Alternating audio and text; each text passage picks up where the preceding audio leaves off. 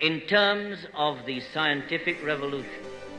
But that revolution cannot become a reality unless we are prepared to make far-reaching changes in economic and social attitudes which permeate our whole system of society.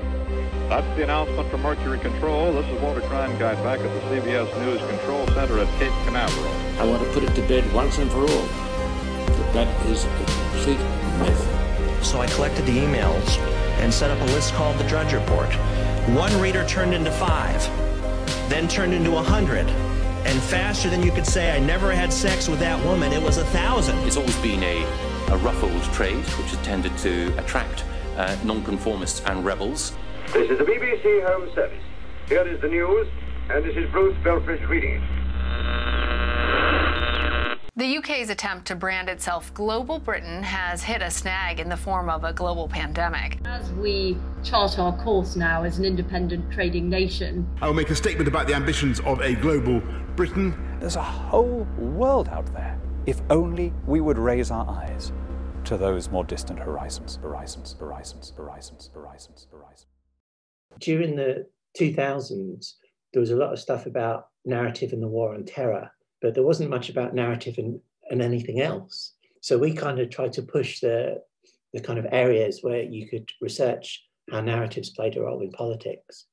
And it's just opened doors. Like, there's so many people doing PhDs using this approach now, and people using it in government. Welcome to the Tech, Power and Media podcast, and meet Ben O'Loughlin, a Professor of International Relations at the Royal Holloway, University of London. He's a pioneer when it comes to academic research into strategic narratives, the stories nation-states, organisations and others tell about themselves to ultimately influence the world we live in. He's advised NATO, the EU and various branches of the British government and some of its agencies. Well, I mean, it's a bit of a cliche that people like this idea of storytelling as well. So they don't need to have read our work, they can kind of pick it up intuitively. Where did the concept of a strategic narrative come from, and how did he codify it? Myself and colleagues, we attended lots of seminars in London during the first years of the war on terror, so in the mid-2000s. And at King's College London, there was a professor, Lawrence Freedman, in war studies, who was using the concept of strategic narrative to explain, how do we tell the public why we're going to Afghanistan or why we're going to Iraq. And so there was this real focus on narratives around security then. By about 2008, 2009, we were beginning to think this could be used much more broadly. And so myself and 2 friends, we were living in South London. We would meet in a pub, we'd take a laptop and we just tried to work this out a couple of hours a week. And so that led to a publication in 2010. And then we held a conference on it in New York, where we got some kind of really leading scholars to look at narratives in their field. So whether they're looking at global finance or development or whatever it is they're interested in.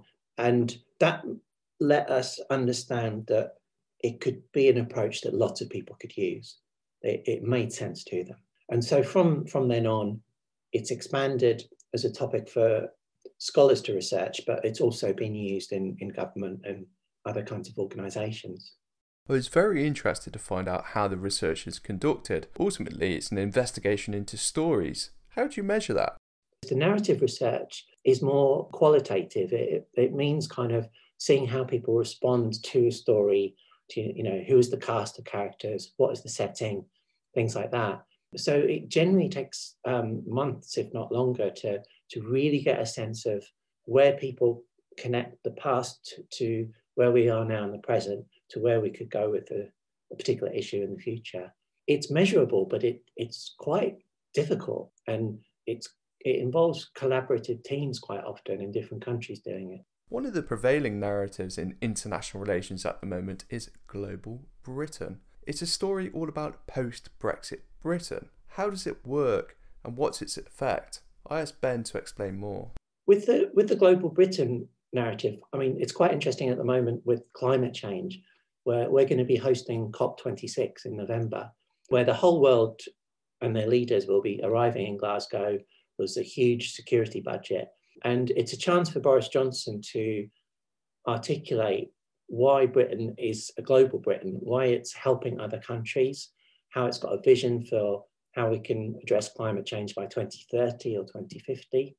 And some other countries want to go along with it, but some of the other countries, they want to be the leaders. You know, if you're in China or France or Germany or Biden now in America, they see themselves as the global countries. And Britain might not necessarily have the budget or the technology that other countries have. So we're seeing Boris Johnson going through attempts to find out how his government can articulate a narrative about how Britain can lead the world in a certain direction, but with a certain awareness that we can't be the ones really leading it because we're not big enough. So we can just set the tone.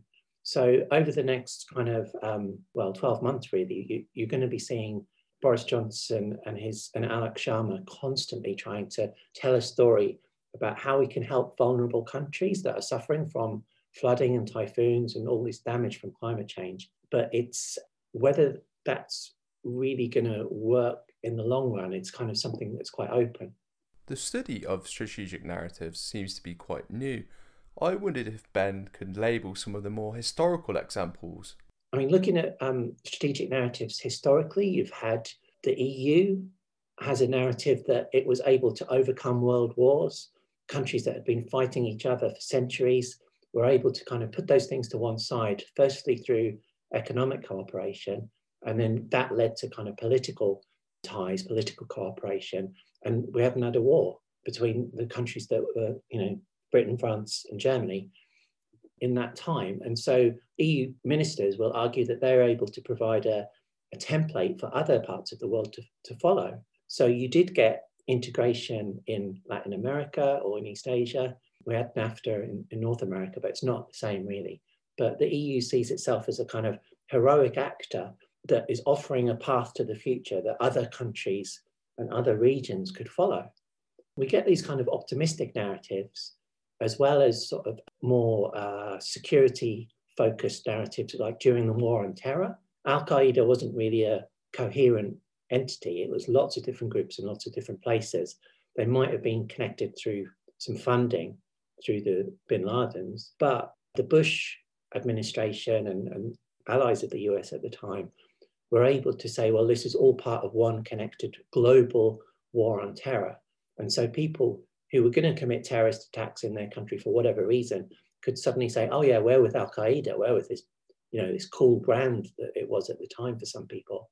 And so that was a kind of, you can understand why Bush and Tony Blair and others were telling that story, but it had really risky side effects, if you like, because it did encourage people to get into that war if they didn't like the West, or if they thought that their countries were under threat for some reason. So we get these narratives not just from states, but from terrorist organizations, from companies, from NGOs. All actors in politics are doing this narrative work. What should nation states and others consider when they're building a strategic narrative? What qualities does it need to have? What we found is that strategic narratives are more effective when they're quite focused. So, for example, the Iran nuclear deal that happened in 2015, the idea that, so this was a deal between the US, Britain, France, Germany, China, and Russia on the one hand, and Iran on the other.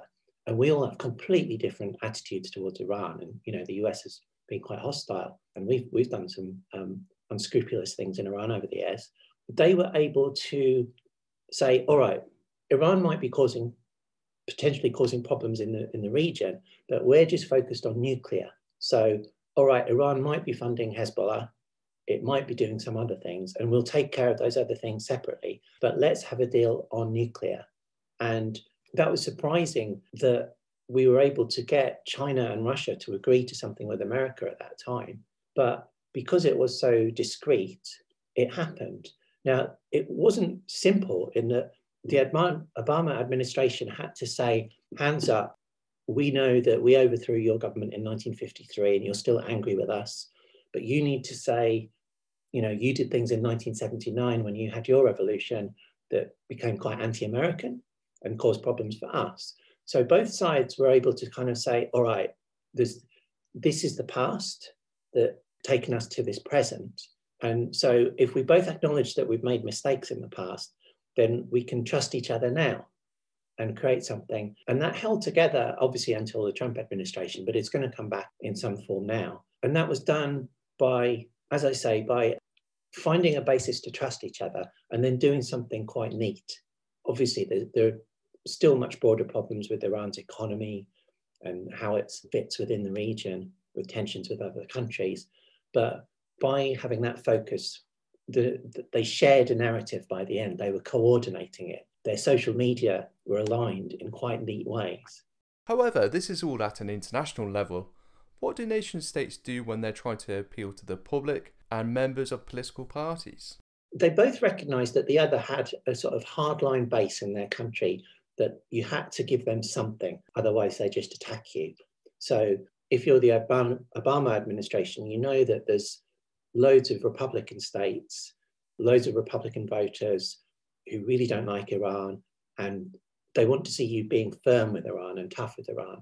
So the Obama administration was saying some quite hostile things sometimes.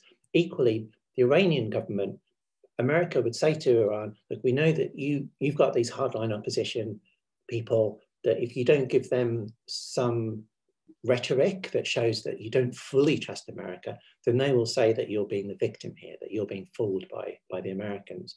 So both of them were kind of going off message a bit to kind of contain the opposition at home so that they could then have enough momentum to come together.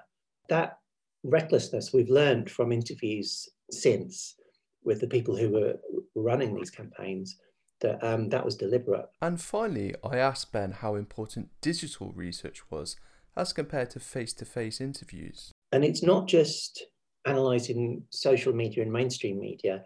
We've tried, I mean, we didn't do it with the Iran case because it would be too expensive and it would involve lots of visas.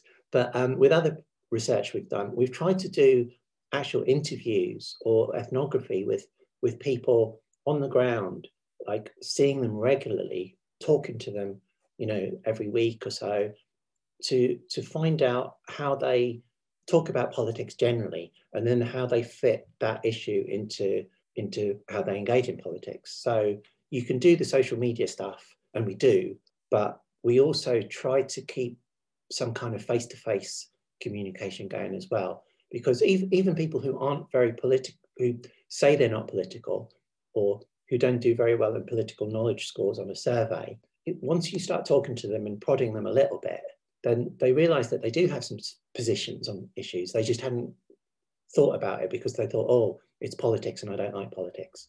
But they do have positions, and so we try to keep that face-to-face research going as well as digital. You've been listening to the Tech, Power and Media podcast. Please like, subscribe and share. For more, go to www.news-future.com.